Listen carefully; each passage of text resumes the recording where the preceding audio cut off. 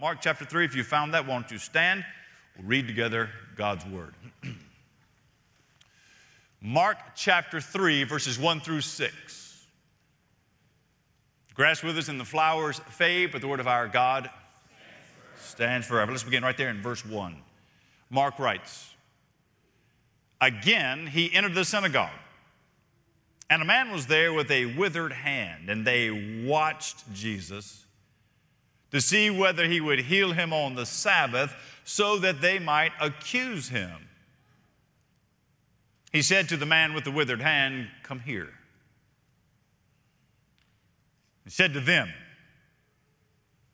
'Is it lawful on the Sabbath to do good or to do harm? To save life or to kill?' But they were silent, looked around at them with anger, grieved at their hardness of heart. And he said to the man, 'Stretch out your hand.' And he stretched it out, and his hand was restored. The Pharisees went out and immediately held counsel with the Herodians against him and how to destroy him." Father, give us great resolve. Strengthen our spines. Strengthen our souls, that we might with humility and grace stand in a world that hates us. In Jesus' name, amen.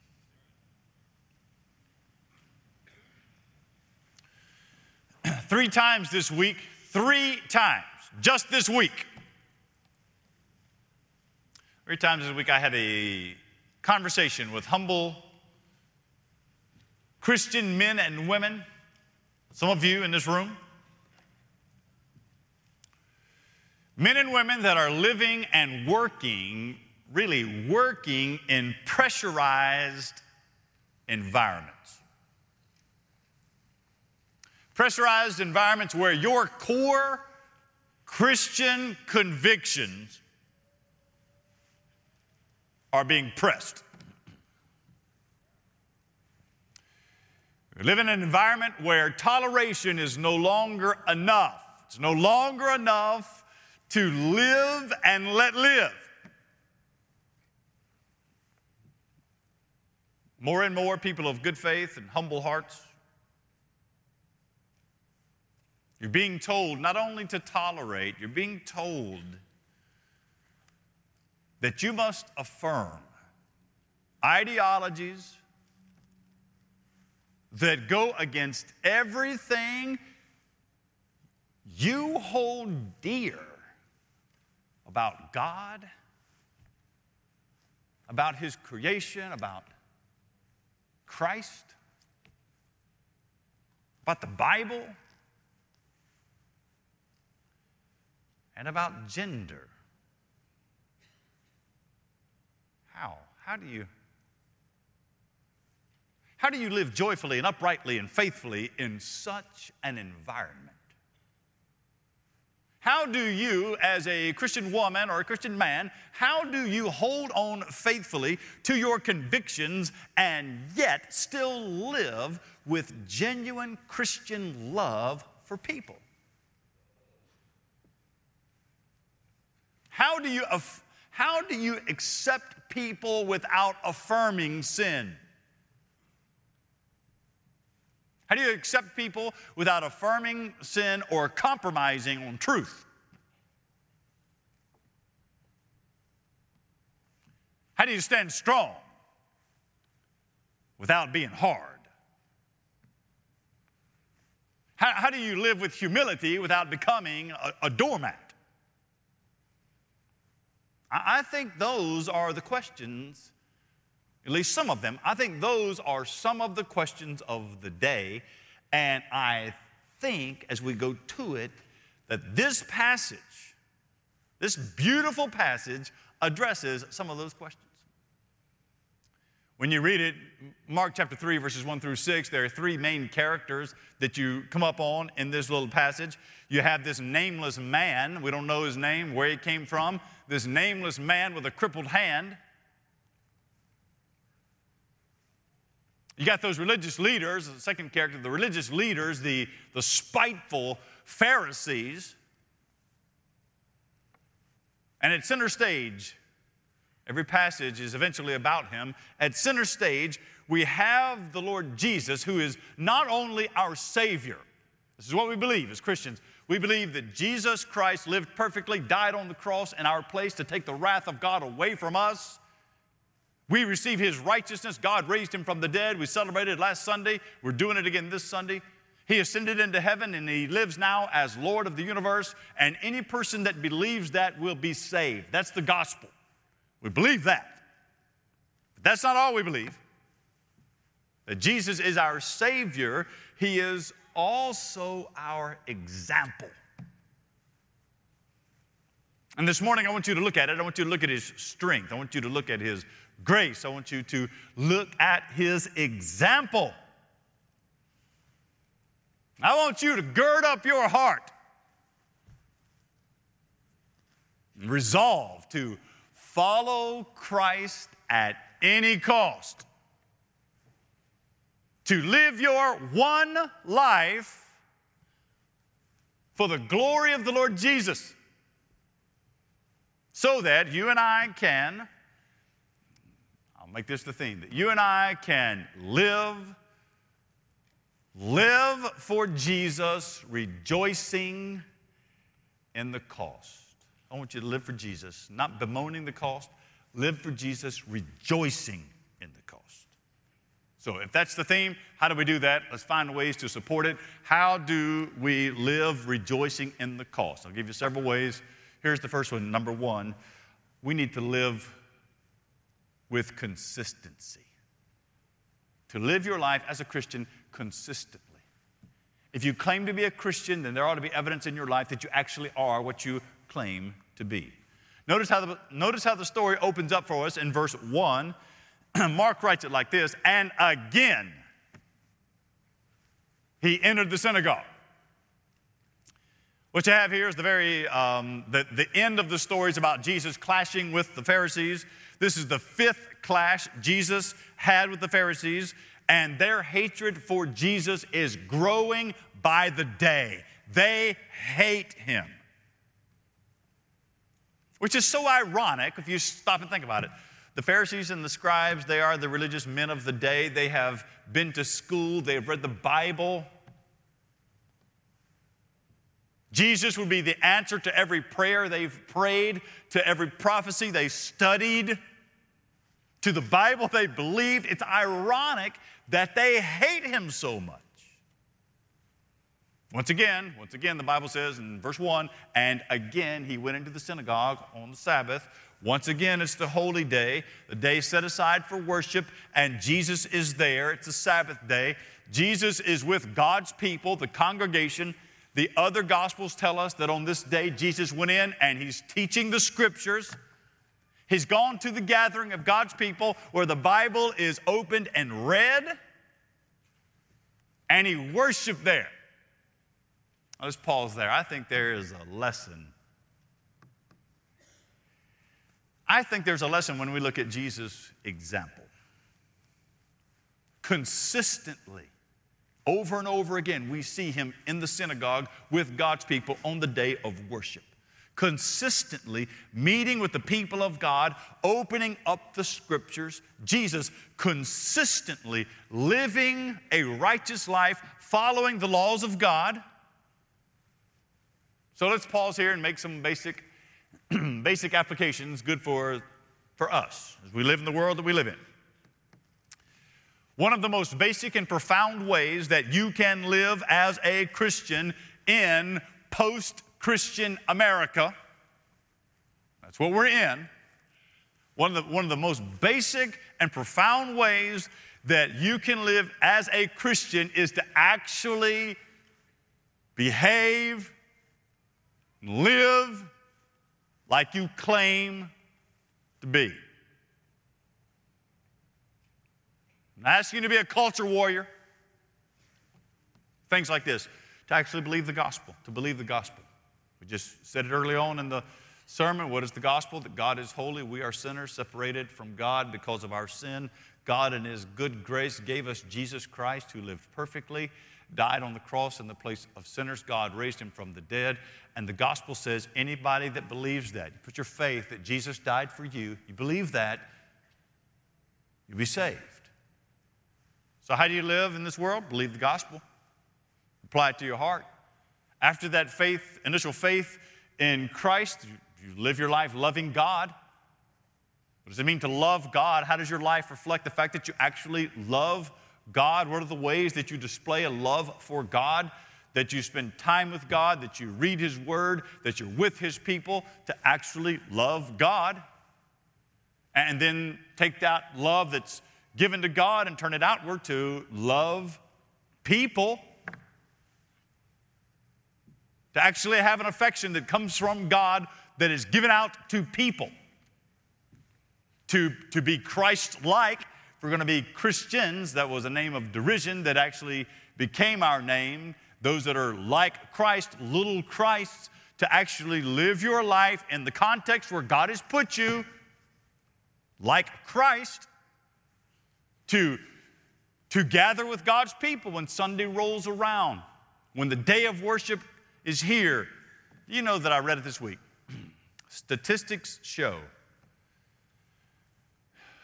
if it's last year or the year before, statistics show that 40% of the people, 40%, almost half of the people that call themselves evangelical Christians go to church once a year. Half of those that call themselves evangelical Christians. You know what? Evangelical doesn't mean anything anymore. You stop using that name. I don't even know what you call yourself, Bible-believing Christians.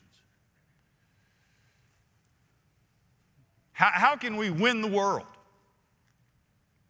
I think one of the most basic things you can do to be counterculture in this world that hates God and hates the Bible, hates Christ, is to actually just be consistent. To live your life as a Christian in private.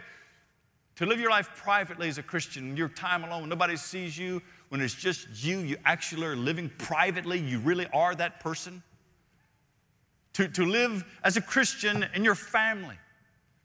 How hypocritical is it for us to stand and point at the immorality of the world when we can't get just the basic family structure right? Just to live as a Christian at home with if you have a wife or a husband or children, that they see that. To live as a Christian in society. At a restaurant, at the gas station, wherever we are, we're not rude. Terrible it is that those that profess Christ the most would be the rudest. Or at church, just the basic concept of gathering with God's people on the Lord's Day to celebrate the grace God gave us in Christ in the resurrection that renews your soul, just basic Christianity. I wonder if you this morning would do some self-examination. We all got blind spots. We all got them. Some of the personal inconsistencies. And maybe this morning resolve to live consistently. Let's go beyond that, verses 1 and 2. Let me give you another way that we can live. Number 2, we need to live compassionately. Compassionately. Let's set the scene for the standoff between Jesus and the Pharisees. You'll find it there in verses 1 and 2. Jesus and the Pharisees, and there is this nameless man caught in the middle with a crippled hand. Let me read it to you, verse 1 and 2. And again he entered the synagogue, and a man was there with a withered hand. That's the Pharisees, they watched Jesus to see whether he would heal him on the Sabbath so that they might accuse him. It's the Sabbath day. The scene is there by the Sea of Galilee, probably in Capernaum, in that synagogue that he has visited often. That day he's gone to the synagogue, and in the congregation there is a man with a withered hand. Luke tells us it's his right hand. His withered hand is a sign of the fall. It is cursed creation, that sin has not just affected our soul, that sin has affected all of creation. This poor man's hand, shriveled up in some way like a claw. Verse 2 tells us that the religious leaders, the Pharisees and the scribes, verse 2 tells us that the Pharisees are spying. They are watching. They're looking for Jesus to slip up somewhere. It's funny, they are not questioning whether or not he has the power to heal. They know he has the power to heal. That's not the issue. Not if he can heal, but will. You see, it's the Sabbath day. And Sabbath law at that time said that you could treat life-threatening illnesses. You could do that. If somebody was in danger of dying, you could go and help them on the Sabbath. You could do that. What you couldn't do is treat non-life-threatening illnesses. And look, this man's at the synagogue. He's obviously learned to live with his problem.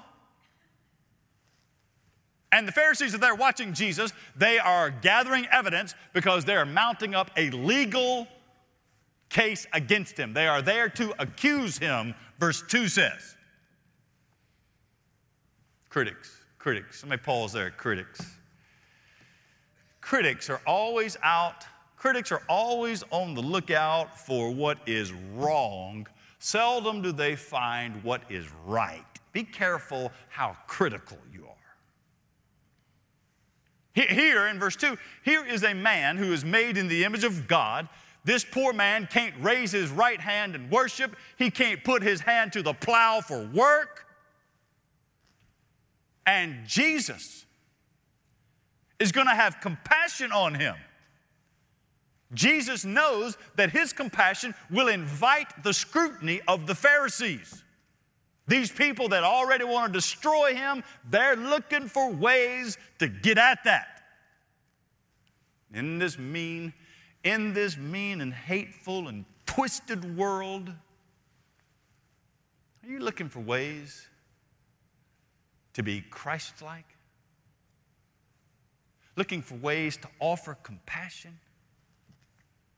To do good for the glory of God, even though you'll be scrutinized, even though it invites, if you're Christ-like, it invites scrutiny? I've been convicted this week. I'm reading through Philippians, and a group of guys that I read it with, we're trying to memorize the book of Philippians, and we've got chapter 1, although my memory's so bad, I'm going to go back through that again, but we're in chapter 2. John Stigmerton's in this group. John's got a photographic memory. You can look at it once and have it. By the way, if you see John, ask him to recite some of this for you.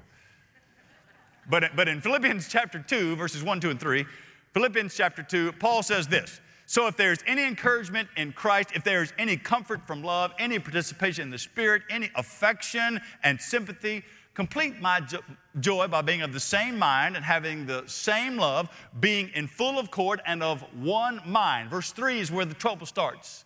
Do nothing from selfish ambition or conceit, but in humility count others more significant than yourselves. Look, it's that one line that stabbed me. Count others. You more important than me. This man with a withered hand, more important than the Pharisees. The powerful Pharisees that are after Jesus. Look, our Savior, Jesus Christ, our Savior died on the cross to save us. It's true. Jesus died on the cross to save us. That's how we're saved. But look, as our example, Jesus lives with consistency and compassion. Are you doing that? Are you doing good for the glory of God, even if it invites scrutiny? I want to live with consistency. I want to live with compassion. Let me give you a third thing to consider. Number 3, you need to live with conviction. Live with conviction. Verses 3 and 4 and 5. To get at the heart of what I mean by living with conviction, what I want to do, I want to look 2 directions with these 3 verses. In verse 3, I want to look one direction. Verse 4 and 5, I want to look another direction. Verse 3, I want to look at the nameless man with the withered hand. And then in verses 4 and 5, I want to look at the interaction between Jesus and the Pharisees. It's fascinating in verses 4 and 5. Let's look at the man first, verse 3. Join me there, verse 3. And he said to the man with the withered hand, come here. Now here's a man that has learned to be in the shadows. If you're an introvert, you know what it's like to be called out in front of people. You don't have any desire to do that. You don't have any desire to have the spotlight on you. This man had no desire to have the spotlight on him. Literally, what it reads is, come and stand here. Jesus calls the man with the withered hand, come and stand right here in front of everybody. Here's this humble beggar of a man with a crippled hand called out in front of the powerful Pharisees to stand out there all by himself. Now, this man had heard of Jesus. Maybe he was there to meet Jesus. He knew the power of Jesus to heal. He knew the controversy surrounding Jesus. He knew that the powerful religious leaders hated Jesus. He also knew that Jesus had the power to heal. And now this man's faith in Jesus is being put to the test. He also knew, some of you are finding out, he also knew to put himself in the Jesus camp. That's going to put a target on your back.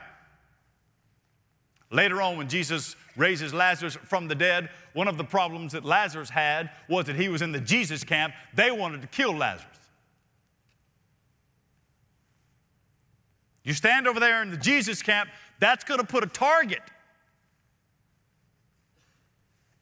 Are you willing to do that? Are you willing to come over there? Are you willing to come over there in that camp? Maybe your hand isn't withered, but something inside your heart. Jesus says to you, come here. Stand out here where everybody can see you. Come here and be healed, but know, if you come here to be healed, know that healing comes with a cost. That healing comes with a public cost. There is a time, and I think that's where we are, there is a time when a personal faith in Jesus becomes a public stand in the world.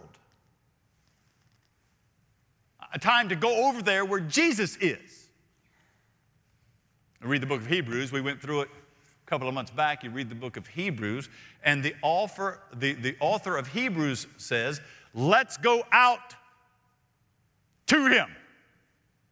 Let's go out to Jesus outside the camp where Jesus is, and let's bear the reproach that he endured. What did Dietrich Bonhoeffer say? When Christ calls a man, he bids him to come and die. Maybe he's calling you to come and stand. Be careful how you characterize standing. Standing, to come and stand. Standing is not being angry. Standing is not getting a sign and picketing with terrible things written on it. Standing is not being rude. Standing is not picking a fight. It is not calling names. It's going to where Christ is and standing. Would you resolve this morning to do that? Is that where you are? Are you standing? Will you run to God's grace in Jesus to stand. That's verse 3. That's the crippled man there. Now let's go to these hardened Pharisees in verses 4 and 5. Watch Jesus intentionally. Watch him trap those Pharisees. And read it. We'll look at a few things. Verse 4. And he said to them, this is Jesus. Jesus said to them, now get the scene, the crippled man is there standing in front of them, listening to the conversation. Here's the example, a living example in front of him. He said to them, is it lawful on the Sabbath to do good or to do harm? To save a life or to kill? They're silent. Verse 5. Jesus looked around the room, looked at them, anger and grief, grieved at their hardness of heart. He looks at them and he says to the man, stretch out your hand. And he's healed. Let's talk about a few things. Verse 4. In verse 4, Jesus frames the question. Notice how he frames the question in verse 4 with polar opposites. He cuts through all of the ambiguities of the Pharisees, all of the minutiae, all of what the Pharisees had done to make complicated. Jesus simplifies it. Here we are on the Sabbath day. Do you do good or do harm? That should have been easy for the religious leaders. Do good, obviously. Do you do good or do harm? Then you ask him a more pointed question. Do you save life or kill? You see what he's doing? Know what he's doing? He's exposing them. It's the Sabbath day. You want to keep the Sabbath. Now, here's my question. Should you kill on the Sabbath? Jesus knowing that those Pharisees are going to leave the synagogue that day. Verse 6 tells us they're going to get with some killers. The irony, they're going to get together and decide how to kill Jesus. This is what Christ always does. He always gets to the heart of the matter. He is exposing their hypocrisy by getting at the heart of the matter. And verse 4 tells us that the Pharisees are silent. They don't have anything to say. They didn't want a fair-minded discussion about what is right to do and what is wrong to do on the Sabbath when it comes to the intentions of the heart. They just wanted to stomp him out. Get ready for that. If you stand with Jesus, get ready for that. Remember that he has sent us out in this world as sheep among wolves, wise as serpents, innocent as doves. Now, verse 5 tells us that Jesus is going to heal the man's hand. We know that. This is a healing story. But instead of putting our attention there, I want to call your attention in verse 5. I want to call your attention to what Mark tells us about Jesus' emotion as he looks at the Pharisees. Read verse 5 with me. He looked around at them. He looked around at them. Anger. With anger and grief at their hardness of heart. A couple of things there. The anger of Jesus is the only time, circle it in your Bible, it's the only time you'll find in the entire New Testament where we are explicitly told that Jesus was angry. Righteous indignation. What is righteous indignation? Righteous indignation is what a good man feels in the presence of stark evil. Anger. Anger. What you have here is the clean, pure fire of holy wrath. It's the only time we're ever told Jesus was explicitly angry.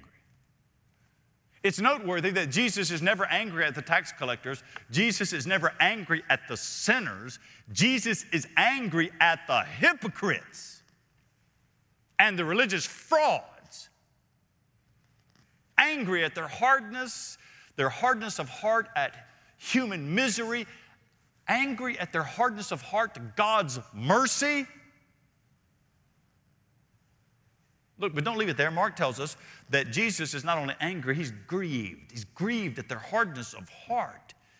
He has anger that is checked by grief. Grief because the Pharisees spent their lives learning the Bible, learning good doctrine, having prestige in the religious world. Grieved because they willingly turn away from God and His good gift in Christ. And in so doing, those Pharisees, it grieves Him, their hardness of heart makes it so those Pharisees will eternally perish. And they could have flourished. But this story is not over. Verse 6, Mark gives us an editorial. So he's told the story, and then verse 6, he backs up to give you just some editorial comments on the story. And I'll use this to give us the fourth point, and that is to live your life with courage. Courage. Look what Mark tells us. As a result of Jesus healing the man on the Sabbath, verse 6. The Pharisees went out and immediately held counsel with the Herodians. Only time you're going to see that. Pharisees went out, held counsel with the Herodians against him, how to destroy. So very simply put, Pharisees are the religious Jews. The Herodians are the followers of Herod. They thought that Herod the Great was a great leader, and he was a savage. They followed Herod Antipas from Galilee. They were secular. The Pharisees would have hated the Herodians. But this day, something happened. Those two former enemies got together. It's the whole, the enemy of my enemy is my friend. It's frenemies. They got together to destroy Jesus. Now, I'm putting this under the point to live with courage because increasingly you are a citizen of a land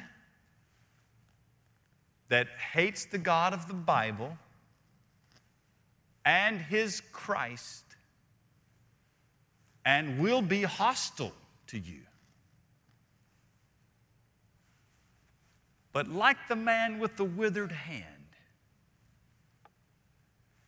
Jesus calls us to come and stand and be healed. So there's healing and there's hope and there's joy where Jesus is. That's how we live for Jesus, rejoicing in the cost. We live consistently. We live with compassion. We live with conviction by God's grace. We live with courage. We stand where Jesus stands. This morning, will you come